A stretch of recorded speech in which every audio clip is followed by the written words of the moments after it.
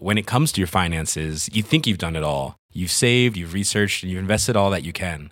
Now it's time to take those investments to the next level by using the brand behind every great investor, Yahoo Finance. As America's #1 finance destination, Yahoo Finance has everything you need, whether you're a seasoned trader or just dipping your toes into the market.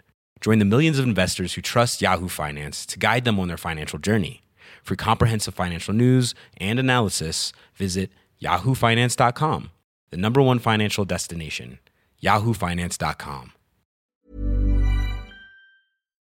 The UK's approach to coronavirus has splintered, with Scotland heading towards a full lockdown and much of the north of England going under stricter measures. We're still in the position where too much is being decided behind closed doors without the detail being provided to council leaders and mayors. And that is not acceptable given the seriousness of the situation.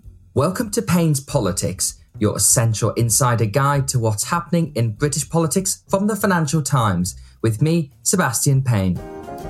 This week, we'll be delving into the coronavirus latest and whether a more transparent UK-wide approach can be achieved, as heard from Manchester Mayor Andy Burnham at the top there, with health editor Sarah Neville and Scotland correspondent Muir Dickey. And later, we'll be looking at Boris Johnson's virtual Conservative conference speech and whether he has any hope of delivering on a domestic agenda during the pandemic.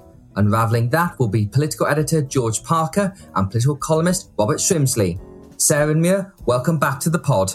Thank you. Nice to see you. Hi, Seb. Good to be here. Now, I was just thinking about these latest restrictions coming in, looking at our different worlds and how people are sort of dealing with them there. And, you know, up in Scotland, first of all, obviously, Nicola Sturgeon has been wearing a lot of masks and that sort of thing. Have you seen her out and about in any restaurants at all before these announcements were made? She certainly wasn't serving up dishes in as lax a fashion as Rishi Sunak was when he promoted the Eat Out to Help Out. And I think that the general tone of Nicola Sturgeon and her government has been of greater caution throughout the pandemic, or at least since May, than the UK government. And Sarah, in the health world there, I feel like we've seen Matt Hancock out and about quite a bit, trying to say to people you can get back to life as normal. But it feels like the quite buoyant approach of senior people in the NHS has sort of come a cropper a bit, given where we're at with the virus. Yes, I think now what we're seeing is rather a concerted attempt by health ministers, not just Matt Hancock, as you mentioned, but Nadine Dorries, one of his deputies, to really start talking in relatively apocalyptic terms about what may happen to the NHS if people don't respect social distancing, don't abide by any applicable new lockdown restrictions. Matt Hancock quoted the Royal College of Emergency Medicine talking about how an explosion of the virus would lead to the implosion of the NHS. Well, it's quite interesting in the House of Commons that I think on the Conservative side of the benches, they've always been fuller. And I think you always see that at Prime Minister's questions because Boris Johnson is keen to have as many Tories heckling and rallying behind him as possible. Whereas the Labour and opposition benches have been a little bit sparser, obviously the same for the SNP because many of the MPs are from quite far-flung constituencies. But it was very striking that Lindsay Hoyle, the Speaker of the Commons this week, emailed around everybody who works on the parliamentary estate and said, you really should be wearing masks beyond just on transport now. So it's going to be interesting to see over the coming weeks of whether parliamentary staffers, journalists and MPs do wear masks, because as I think we sort of know, different MPs take a very different view on this sort of thing. But the apocalypse is not quite here yet on coronavirus. So let's look at the latest situation in the UK. Nicola Sturgeon has often led the UK by setting out new coronavirus restrictions ahead of England, Wales and the Westminster government, and so it happened again this week. Scotland's First Minister announced that pubs and restaurants across its densely populated central belt would close for millions of people in an effort to control the virus. But the different layers of rules across different parts of the UK has proved somewhat confusing, and a new traffic light system is expected next week to make it simpler. Ms Sturgeon herself has called for a more coherent approach to tackling the second wave of COVID-19. We all have to take the decisions we think are necessary. One thing we are trying to see if we can cooperate on and align our positions on is the UK government's working on this, and I've signalled that we are working on a similar thing, so we're going to see if we can come to some agreement. Is it almost a sort of framework document, notwithstanding what we might do this week for the future, a framework of different levels of response depending on different levels of infection. Sarah Neville, as ever, can you begin by giving us an overview of the state of coronavirus in the UK? It does look like the number of infections is increasing at a pretty rapid rate, but not evenly across the whole country. Absolutely. We are seeing quite a stark regional divide. I was looking at the figures yesterday on hospital admissions, and what was striking was that more than half the national hospital admissions are in just two regions. That is the northwest of England and the northeast and Yorkshire. I think on those figures, which admittedly were a week or so out of date, they were the most recent we had, I think there were only 36 people who'd been hospitalised in the whole of the southwest. So we are seeing distinctions between regions that we didn't see to nearly such a marked extent during the first wave of coronavirus. Is that because people are acting differently, or is it due to different testing in different parts of the country? I think that's hard to give a definitive answer to at the moment. I mean, there are clearly socioeconomic elements to people's likelihood to contract the coronavirus severely. Sadly, we've seen a higher rate of severe illness in the Black and minority ethnic community, and also, as I say, a degree of connection with somebody's socioeconomic circumstances, perhaps because people in that latter bracket are more likely to have to keep working outside the home, are less likely to have the kind of jobs that you can just as easily do from your front room as from an office.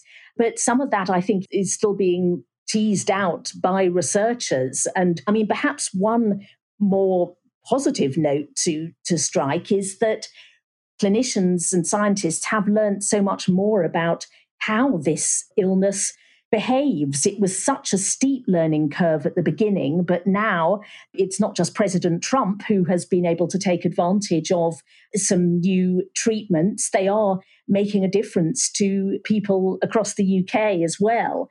There was rather a striking statistic that I saw the other day, which is that the length of time people are spending in critical care is now less than half what it was at the start of the pandemic. Now, Muir Dickey, let's give it the picture from Scotland here. Obviously, Nicola Sturgeon is pretty concerned about the state of the virus, and that's why she's essentially closed most of Scotland's hospitality industry this week. Well, indeed, announcing the measures on Wednesday, Ms Sturgeon said that while the prevalence of the coronavirus in Scotland is only about 13% of the peak level that we saw in March, the number of infections is growing 7% a day. She said that if nothing was done to stem that trend, we would likely return to peak levels by the end of this month. As in England, there's a strong regional difference. Most of the expansion of cases has been across Scotland's central belt, which includes Edinburgh and Glasgow. And so she's kind of split the country into two bits, with pubs and restaurants closing completely in the central belt, but being allowed to continue to take in customers elsewhere in the country, but without serving alcohol. And alcohol has been very much in the crosshairs. Scotland moved previously to reduce contacts between households by saying you shouldn't visit anyone else's home, except in certain sort of exempted circumstances like essential childcare or medical reasons. And now they are trying to focus on reducing the role of alcohol and making it more difficult for people to keep that physical distancing. But there's a lot of pain for our hospitality industry. We're getting warnings that many pubs and restaurants won't survive. There's something of a furore in that the government is struggling to define the difference between a cafe and a restaurant, because even licensed cafes in the Central Belt are being able to stay open during the day, but restaurants can't. So this kind of attempt to give a variated approach and to keep some level of social contact possible. And Nicola Sturgeon has been stressing this is not a return to full lockdown. It has the result of greater complexity. And I think that's another level of concern for the government now. And what it strikes me, Muir, is the pattern we're seeing in both England and Scotland is this tension between the political centre on this and people outside of it. Nicola Sturgeon has always been very clear that people need to follow these rules, but then elsewhere, people aren't actually doing that. And I think that's why she's acting faster and the government in Westminster is acting faster too. And that's also obviously created this more fractured approach, which has become very confusing for people with different rules for different parts of the UK here. So if you take the central belt of Scotland, people I'm sure can come in and out of Glasgow and Edinburgh from the countryside and have very different rules there. But really, is there any particular way to get around this? That obviously you can have more clarity, but ultimately this is a pandemic and this localised approach, it still feels like that's the way that all governments are trying to deal with the second wave. Well, exactly. I think we know a lot more about the virus. We're learning about how transmission occurs. Therefore, there should be the potential to have much more focused and targeted measures than the very crude lockdown which we had earlier in the year and which caused such extraordinary economic damage. And yet, as soon as you try to target things more narrowly, you bump up against all kinds of levels of complexity, both geographic and, as we're finding, in defining the difference between a cafe and a pub. And I don't think there's going to be any answer to that without high levels of trust in the government and a willingness of people to kind of take responsibility to find out what they're supposed to do in their area and in their particular situation. So it's clearly going to be really important for policymakers to keep the confidence and the trust of the public, and that sort of social self-policing. It's not going to be police who can enforce a lot of this. We all need to be, or at least enough of us need to be taking responsibility for our own actions, or the general plan certainly won't work. Indeed. Now, Sarah, obviously this issue of confidence has risen a lot this week with the problems with the testing and tracing regime, where it was revealed that thousands of tests hadn't been correctly entered because an Excel spreadsheet had run out of columns, which is the kind of error I made in my GCSE IT class and quickly got around to fixing. But it's kind of incredible. This was happening at the heart of government. And every time you see one of these stories, people lose faith in the system. And I think, as we heard from Keir Starmer this week, the lack of confidence is a big issue. There's a pattern here on care homes, protective equipment, exams, testing. The Prime Minister ignores the warning signs, hurtles towards a car crash, then looks in the rear mirror and says, "What's all that about?" It's quite literally government in hindsight. Yes, the mistake, as you mentioned, on the inputting of the data, that has been another blow against Public Health England, the beleaguered public health agency. I don't think public health agencies generally around the world have been having a particularly good war, but certainly the idea that this test and trace system is the absolute cornerstone of what's going to allow us to live relatively normal lives unless we get a vaccine or a really successful therapeutic treatment.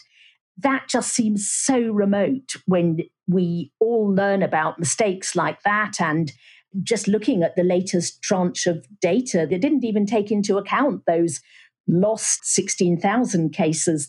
I think it was the worst ever figure that we've seen for the number of the contacts of the infected people who are traced. It's now less than 7 out of 10 who are actually being located.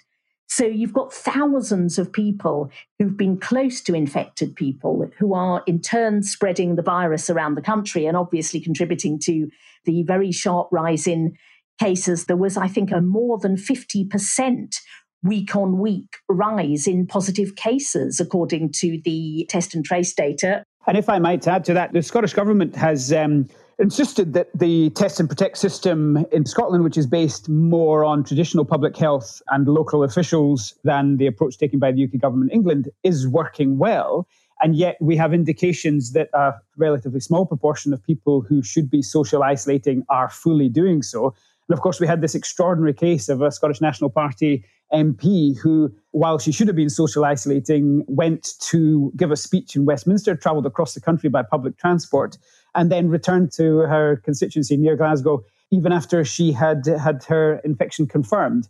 with that kind of example, it becomes even more important to find ways to maintain people's confidence. And I think the confidence of local leaders, Mira, is very important. That I'm currently speaking to you from the northeast of England, and I spoke to the leader of Newcastle Council, Nick Forbes, from my latest column. And he's someone who's been very vocal in the news this week, saying that they just don't have confidence in the Westminster government's approach here, and that fundamentally he might support what's been called a circuit breaker lockdown, where you close all hospitality and non-essential services for, say, 2 weeks, just to try and get the test and tracing system in there. We've heard a lot from regional leaders and from mayors throughout this whole process, Mira.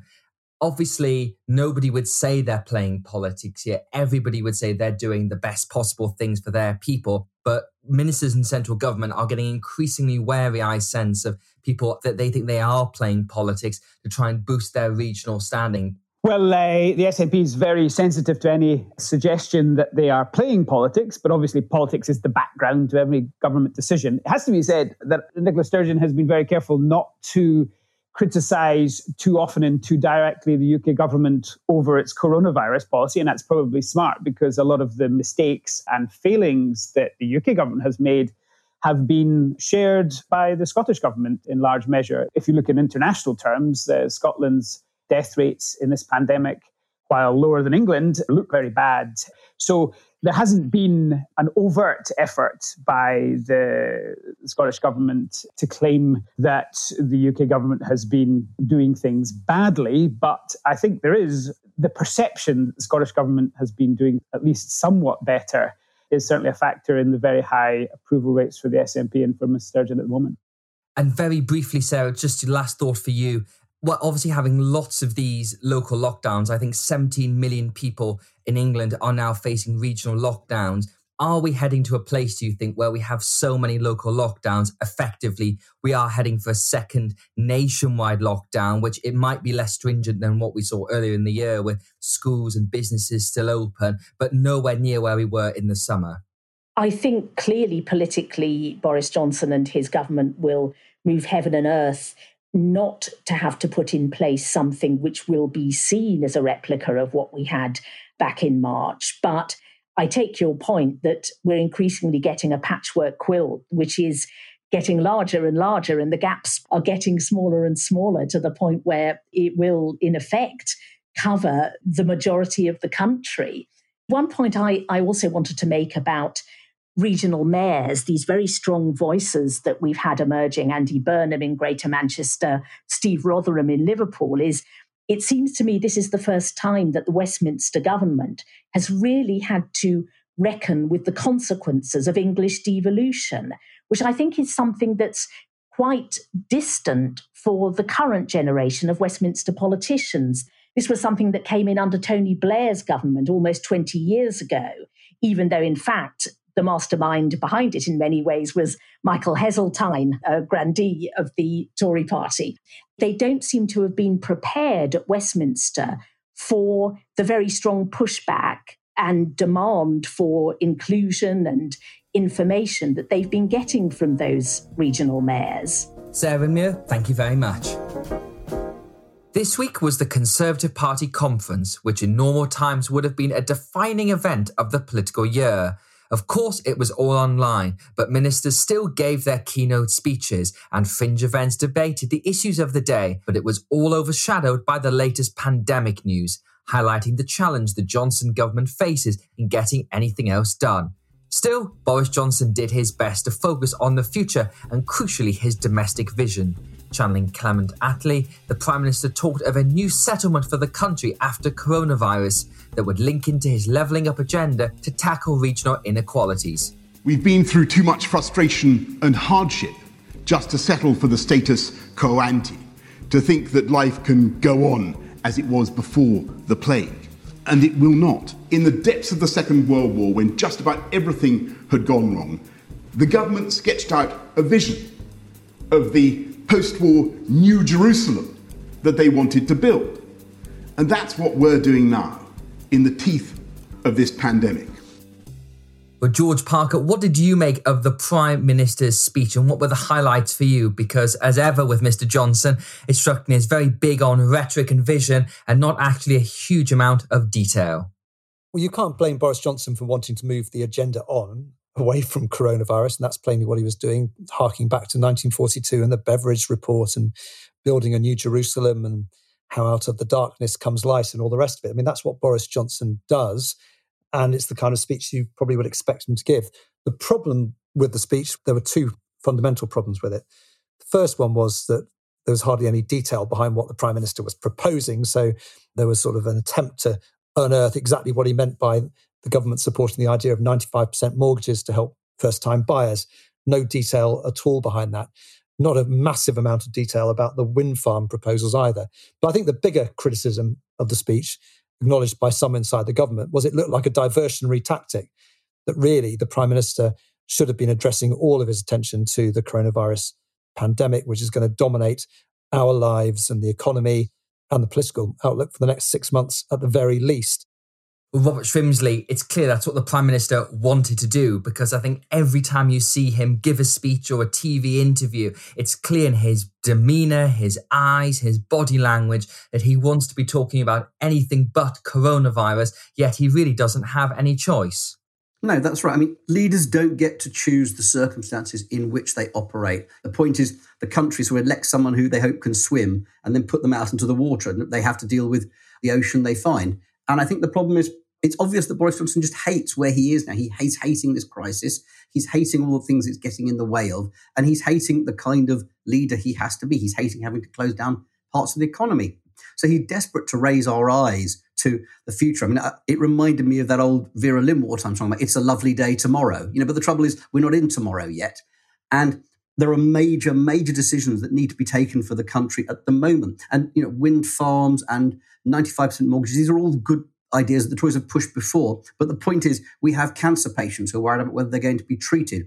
We have children in schools wondering whether their exams are going to happen. And if they're not going to happen, what is going to be put in place for that? We have, obviously, the virus itself beginning to take off again, and test and trace still not in a place to tackle it. And I'm afraid everything you say about anything else when you're in those circumstances just feels like an attempt not to engage with reality. Well, as you referenced, there was one key policy announcement in Boris Johnson's speech, and that was about wind power. The Prime Minister said that wind farms offshore could power enough electricity for every home in the UK within a decade. And the thing, George, I found most fascinating about this was Boris Johnson seemed to attack himself in this speech, that he was referring to those Conservatives who talked as wind turbines as little more than little blenders. And I think it was that kind of rhetoric that one Boris Johnson used to write about in columns and Spectator magazine pieces. Yeah, I think he said, didn't he, that people 20 years ago were saying that wind power wouldn't be able to knock the skin off a rice pudding. Well, in fact, as someone pointed out, this was something that Boris Johnson was saying as recently as 7 years ago. And you sometimes have to wonder whether Boris Johnson actually really pays attention to debates that are going on in public life, and it only seems to be when he's actually confronted by something staring him straight in the eyes that he actually does something about it. Now, I'm thinking particularly here about his obesity strategy, which he also used to lampoon until he became ill with COVID-19 and blamed it on the fact he was too fat. And then he decided that he would do something about it because it happened to him. A bit like that with wind farm announcements. Great. I mean, a lot of the stuff was in the Conservative manifesto. I think most people would think that offshore wind power is a good thing. It creates jobs in some of the northern seats that he's trying to consolidate in, particularly on Teesside and the Humber. That's all well and good. But the amount of money announced in the speech, 160 million, is small beer in the current climate. And also, it's a slightly diversionary tactic away from some of the really big decisions that Boris Johnson has to take on energy. In this case, what on earth is he going to do about Britain's stricken nuclear power programme? Well, the other notable speech at the virtual Conservative Party conference, Robert, was Rishi Sunak. And there's obviously something jarring when you listen to what the Chancellor had to say about the tough choices ahead. We have a sacred responsibility to future generations to leave the public finances strong. And through careful management of our economy, this Conservative government will always balance the books. If instead we argue there is no limit on what we can spend, that we can simply borrow our way out of any hole, what is the point in us? Well, I think there's people in Downing Street who would like to spend and borrow as much as possible, Robert, particularly to build this new Jerusalem. And I think this points to one of the big debates once we get on the other side of coronavirus, which is this tension within the Tory voting coalition. Yes, that's absolutely true. Although I have to say, I wouldn't put any money on this particular government balancing the books for all the things that Rishi Sunak is saying, though for one of the reasons I think you're alluding to, which is that the Conservative government has weaned itself off of austerity. I was talking to somebody in Westminster the other day, he said nobody looks back on the Cameron Osborne years with any affection. They've got used to being able to spend, and they've got used to not raising taxes, and they want to carry on with both those circumstances, even while they articulate the view that they have to balance the budget. And I think, the truth is fiscal probity is a bit like chastity, and it's considerably more alluring when you're nowhere near it. And I think that Rishi Sunak is making an argument, and it's also making him very popular with the Conservatives. And it is roughly what he believes. There's no question that he is a fiscal hawk. And I think this actually was reflected the next day when Boris Johnson, in his speech, having invoked Attlee and all the great things that his government is going to do and the state is going to do to make it a better country, he then veered off into a different position where he said, actually, but you've got to remember the state can't do everything and we can't spend everything. And he went into a great defence of the private sector, which I think also shows just how sort of discombobulated he's been by the growing popularity of Rishi Sunak. But Robert, just to pick that up, I mean, that was another inconsistency in Boris Johnson's speech, that he was there sort of saying that in the end the state had to get out of the way and it was the wrong conclusion to draw from the pandemic that the state could do everything and the private sector was fantastic. And then he went off and listed a whole load of areas where the state was going to get involved from whether it's the energy market or particularly the housing market. And also you had Rishi Sunak one day saying that essentially taxes were going to have to rise and the Conservatives had a sacred mission to restore the public finances to health. And the next day you had Boris Johnson announcing that he wanted to see a competitive tax system for the corporate sector, which is a code for tax cuts. And the other thing I think was notable this week, George, was about planning reform, because for Boris Johnson, people in Downing Street, shaking up the planning system and essentially making it easier to build without having to go through red tape is absolutely core to that levelling up mission and unlocking brownfield sites in the north of England and in the red wall seats that voted Tory for the first time. But we saw quite a clear backlash from southern Tory MPs, including one Theresa May. The problem with these proposals, the problem with this algorithm on housing numbers, is that it doesn't guarantee a single extra home being built. And far from levelling up, it forces in more investment into London and the south. Yes, absolutely. Theresa May seems to be inventing herself as a bit of a rebel, someone who was always seen as ultra loyal to the Conservative causes, has been causing problems for Boris Johnson, whether it was on breaking the international law over Brexit or now on planning. And I will preface my remarks, as all Tory MPs did in the debate this week, by saying, of course, more houses need to be built. And I think actually the government is onto something, because people have mucked around and taken half steps to try and fix the housing supply problem for a decade, or in fact probably decades. And actually this is quite a bold attempt to try and sort things out by saying we're going to build 300,000 homes a year, and here's an algorithm which will say where they're going to go. The problem is it runs straight into political reality, as you were alluding to, Seb. First of all, is any policy seriously going to survive when it's built on an algorithm after the disaster on the exams results over the summer? I think the answer to that is no. And the second thing, and it sort of comes right to the heart of the Conservative Party dilemma now, which is it's simultaneously the party of the rich South and the red wall seats that you're writing about, Seb, so frequently. And on planning is a good case in point. Are Southern Tories going to vote for something which is going to involve, as Damien Green put it, turning the Garden of Kent into a patio? And you'll get a similar situation later on in this Parliament when Rishi Sunak decides he wants to put up taxes to help to pay for the projects that Boris Johnson wants to fund in the north of England. And people in the south will say, well, hang on a sec, that's all well and good, but not on our voters. So there are some big problems coming up. And the fact you've got a Tory backbench rebellion being led by Theresa May on planning gives you a sign of the tensions that are sort of looming once coronavirus is actually finally out of the way. And I think this goes to the point that we've been making for a while, which is, this government has lost all the goodwill it ever had on the backbenches, and it's lost it in an extraordinarily swift amount of time. And some of it is to do with the crisis and people being unhappy with particular policies, but it's also to do with the way it hasn't worked its own party, it hasn't managed its own party. It's been contemptuous of its MPs, scathing about them. They've all read the comments that Dominic Cummings has made about them, the members of the European Research Group, many of whom helped Boris Johnson become Prime Minister, seeing themselves described as a metastasizing tumour. That kind of stuff doesn't make people minded to give the government the benefit of the doubt when politically difficult decisions are being made. And it's the desire to be on side and be a team player, and also the hope of preferment, which cuts a rebellion from being 50 to being 10 and allows the government to get its business through. The problem is Downing Street needs to reset its relations with its own MPs, and it's going to have to do it increasingly quickly because the mood is hardening, not softening. Yes, George, finally, that does seem to be still the big problem for Boris Johnson, is that he hasn't spent much time schmoozing Tory MPs. In fact, he never has, ever since when he first became an MP in 2001 and when he returned to the Commons in 2015. He wasn't seen a lot around the tea rooms and tried to get people on side. He became Prime Minister because Tory MPs saw him as their route for delivering Brexit and winning the election, which obviously was proven right.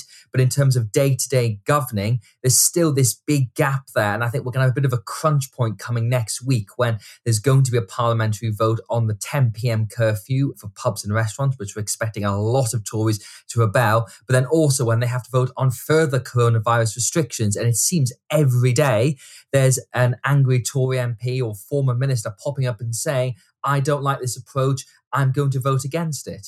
Well, he's not a details person, and he's definitely not a House of Commons man. And those shortcomings are now being exposed at a time when suddenly an 80-seat House of Commons majority doesn't look quite so formidable as it did a few months ago. And you raised the question about Tory rebellions next week in the Commons over coronavirus strategy. Ironically, Boris Johnson will probably be saved in those votes by the Labour Party, because although Keir Starmer's stepping up his criticism of Boris Johnson, he's been very keen to suggest that he's not going to vote down, at least maybe they'll abstain, some of these new restrictions. But it's not a great position for a Conservative Prime Minister to be in when he's relying on the support or the tacit support of the Labour Party to get his business through. George and Robert, thank you for joining as always. And that's it for this week's episode of Payne's Politics. If you enjoyed this podcast, then we'd recommend subscribing. You can find us through all the usual channels, Apple Podcasts, Spotify, Google Play, and your smart speaker to receive episodes as soon as they're released. Payne's Politics was presented by me, Sebastian Payne, and produced by Anna Dedder and Josh Delamere. The sound engineer is Louise Burton, and the editor, Liam Nolan. Until next time, thanks for listening.